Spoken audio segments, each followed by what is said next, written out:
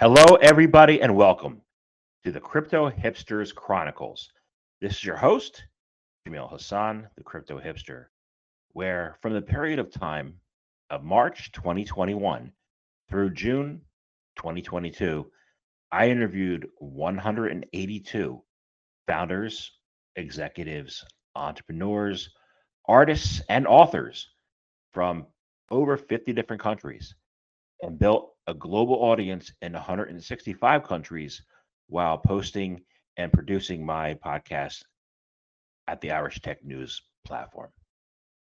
Since then, I realized there's a lot of incredible content in the interviews that I had, and my interviews were thought leadership podcast interviews that had amazing gems from all the guests that I was able to interview. And so I've chosen and decided to create the Crypto Hipsters Chronicles series, which is a series of the gems, the little tiny pieces from each of the interviews that I had in the areas of Bitcoin, Ethereum, metaverses, NFTs, regulatory issues in crypto globally, art, and you name it across the wide spectrum of different verticals in blockchain and crypto industry, and in fintech and mobility and sustainability as well. These are about 15 minutes long, each chronicle, and has three, four, or five different segments from different interviews. So I hope you enjoy them. I hope you have learned a lot. And if you'd like to listen to the full podcasts, they are available online at both the Irish Tech News and on Anchor. And in a future date will be available on the Crypto Hipsters station as well. So please enjoy and talk to you soon. Welcome to Crypto Hipsters Chronicles episode 29. Uplifting creators and collectors through cutting edge technology and innovation. Today's montage includes interviews from three people from Tree Trunk. The first is the founder of the Baseline Protocol, John Wolpert. Second is artist Dilek Sezen. And third is Serena Charogundla. Enjoy.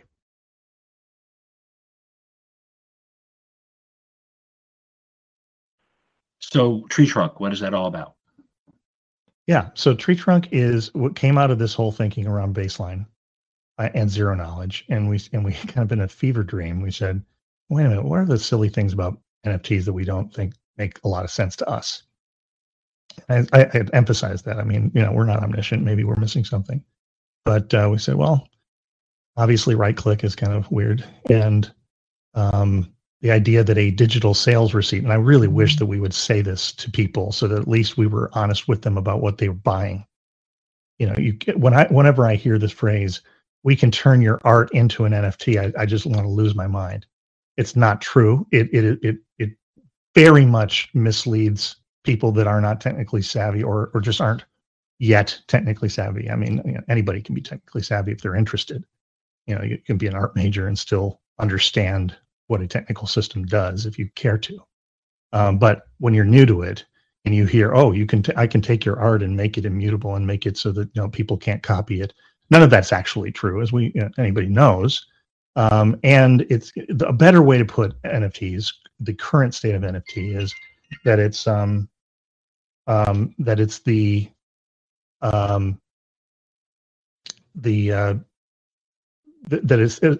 digital sales receipt that points to something that you want to say something about, right? You say, that you own or that you paid for this other thing that's living on a server or IPFS or something, right? So that's not anything like. In fact, it's the opposite. Instead of preventing the copying of your art, it's copying that art all over the place. That's what IPFS does. It's spraying it all over hell and gone, right? So copying a set of ones and zeros is a pretty easy thing to do. I mean, it's in the digital world, it's like walking into a museum and with your eyeballs being able to look at a Rembrandt or Picasso or something, and then being able to magically, down to the atoms or even the quanta, make a perfect atomic replica of it, as many as you like, and then move them anywhere you want instantaneously. That's the world we live in digital. If you have access to a file, you can perfectly copy the file, which means you can make perfect facsimiles, which means you can do things that the artist or the owner doesn't want you necessarily to do. In the physical world, I can walk into a museum, I can take a picture of the Mona Lisa, but nobody thinks that I own the Mona Lisa. Nobody thinks that that picture is the actual atoms of the Mona Lisa that somebody might control or possess. And collectors like the idea of being stewards of things that they can control and possess that are unique and exclusive to them. But they also want to be able to share that with others. And again, how do you do that? It's a conundrum. And ones and zeros, if I share it, you can copy it. I can't be sure you didn't copy it. But I want to, so how do you do that? Well, a neat trick is to use zero-knowledge cryptography in such a way and change the way we think about NFTs from using them as sort of a weird, and I have so many problems with this idea of, treating art as stock certificate or, speculative asset. I mean, it's just, really heavy. And artists don't like it. Most of them that I talk to are like, this is a really heavy, they use the word heavy. It's like it messes with their art process. They're like, I don't want to think of my art as a stock certificate. I want to make money. I want to pay the rent, but I don't want, this is just weird for me. And so I just don't love that idea. But, and this is sort of something we do in our lab, but right? But I don't like that, but I would if, right? So, but that's a problem with NFTs. But what if I could treat an NFT more like a lithography process, like signed numbered prints? And what if my original art file was more like the plates in that lithography process, right? So I'm going to take the plates, I'm going to drop them into a bunch of fancy math that we use to generate what's called a zero-knowledge circuit.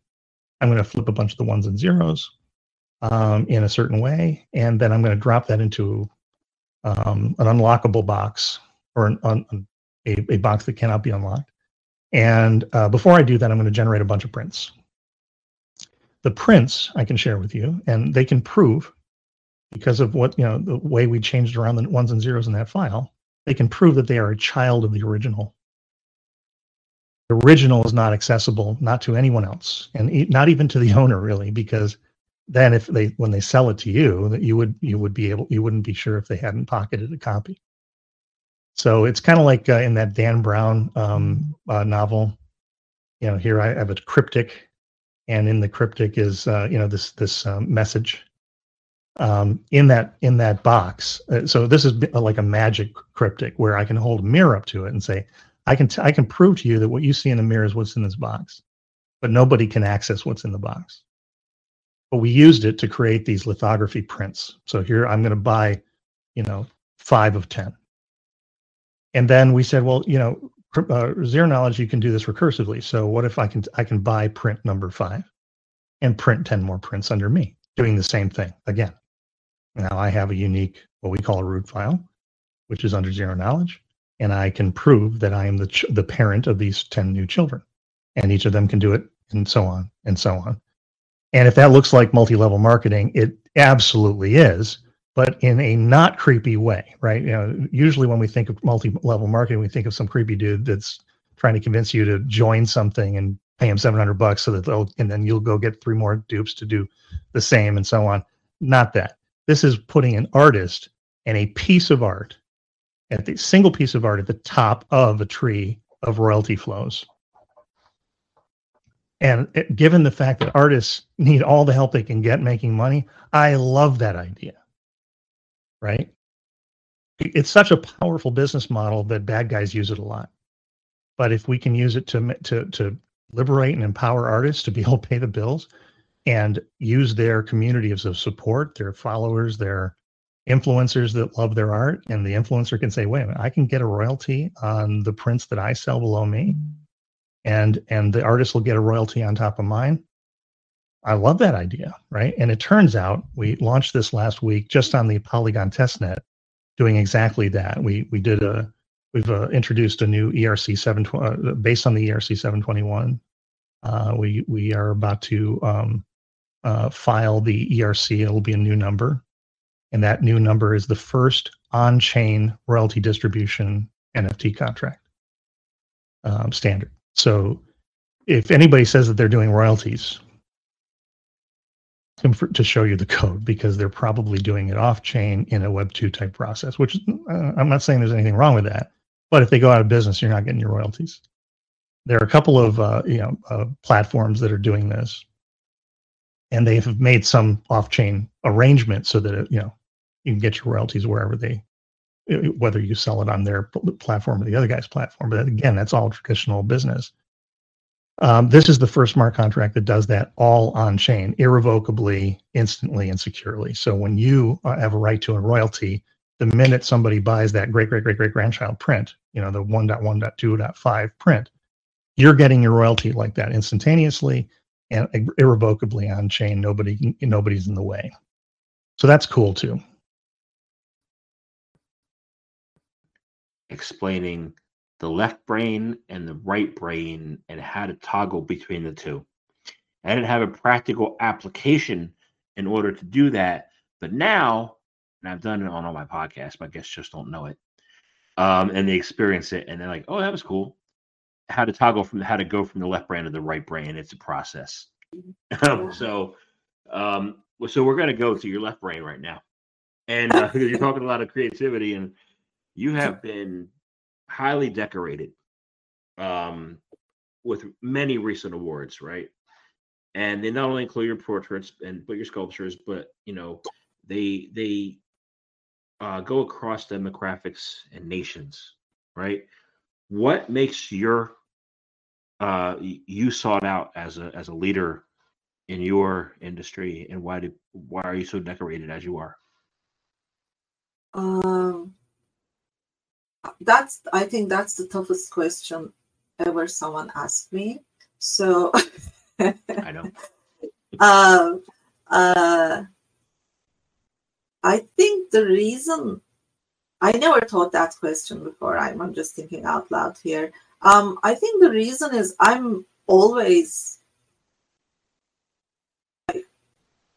I think progress attracts me, and I never stop working. That's the thing. Like, I really do not stop working. It doesn't matter what it is. And to me, it's just I'm a curious person in a way that trying to understand what's possible. Like, possibility is just it's not about the project I'm doing. It's not about the project I'm creating for. That's also another thing. I have the separation. I don't get impressed by the brands or by the people, except few artists like Ai Weiwei, for example, like few important people. But like, generally speaking, in business, it's I have this capability of completely isolating myself and looking what's in front of me as a problem in a way, what I can create, what is the background story of that piece, why I'm doing this, what's the project outcome, what's the project's outcome, aesthetically for me, is it good enough, am I okay with it? And also, let's say I'm creating it for going back to tree trunk, for example. My piece on tree trunk is a unique piece, and I created this for the tree trunk. That was my complete intention. So how I did it is I go search a lot. That's number one. Like, it doesn't matter for me if I'm creating one accessory for a person or 100 piece project for a brand. I need to do my research, meaning that I need to understand what's the need of the project. Even if it's an art piece, there's a need. Like, if it's an art piece, I'm trying to state something, or if it's a company, they need something, they need a product to fill some purpose, So what's the need? And I search for it, and I search visually as well as in context, and try to understand and bring these two together. I think that I have this thing, like I feel everything needs to be connected somehow, and I try to find the connections. And once I find it, then I sit down and start drawing. I think the reason that people recognize me globally, or I have awards and all of these things, the other thing I have to tell, I'm never shy of entering any competition or any list, or if anyone asks me, would you like to get involved with this project, no matter what it is, and maybe I never done such a thing before, I'm usually curious. I'm like, oh, okay, let's try, let's give it a try. So probably that also have a part of my awards, because I have different, like I have fashion award, I have a sustainability awards, and I have artistic awards. It's completely different than each other. But I'm never shy, and I always look for the connections, and I think they are connected in a sense. Like I don't like to put myself, and I think many artists are that way, but somehow I think when the art world become more like art markets, that art expectation from artists, like you have to have your style. They treat artists as more like a product. You have to have a certain style. It needs to be recognizable, this and that. And I little bit reject that in my mind. So that's why I do different things. And I can prove that different things can be successful too, like you need to try. You said the word uplifting, right? How do you uplift communities in the NFTs and art, and also in STEM? So this is actually one of my favorite parts of using the EIP 4910. And I, sorry, I keep saying EIP 4910, but I am truly excited about it. And, using that to uplift the artists and their communities, if you look at the market today, secondary sales provide a single step royalty to the artist, which is done through a smart contract. But imagine if a collector could earn the royalties as well and support the artists through sales. They basically become a stakeholder and are incentivized to uplift the artists that they love. And it kind of touches on the collector's dilemma, where an artist will mint a work, or actually let's take IRL. An artist has a painting. They then sell the painting to a collector. And if the collector sells that painting for 30 times that price, the artist is cut out. So in the NFT space, specifically with royalties on chain, what we could do here is an artist will mint a work, a collector will purchase that work, and collectors can purchase multiple works without having to purchase some, trying to figure out which ones to sell, which ones to hold because they believe in the artist. As opposed to trying to figure out the mechanics of the sale, they can just support the artist, advocate for the artist, be a part of the ecosystem, earn sales and royalties along the way. But through this use of creating prints, everyone's a part of the ecosystem. And when you get down to the bottom tier where there is no royalty that's provided because it's the bottom, you then have a bunch of affordable art, and people who have been cut out of the space since the beginning will be able to purchase something just because they love it and want to enjoy it. And that has not been the case in the space thus far. So I think, that's something that the artists on the platform are really excited about.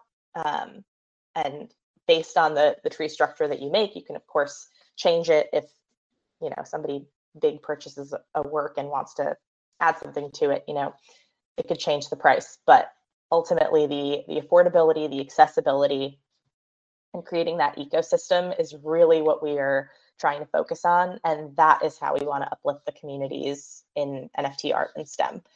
It is kind of all encompassing, and we want to support the artists as best as we can.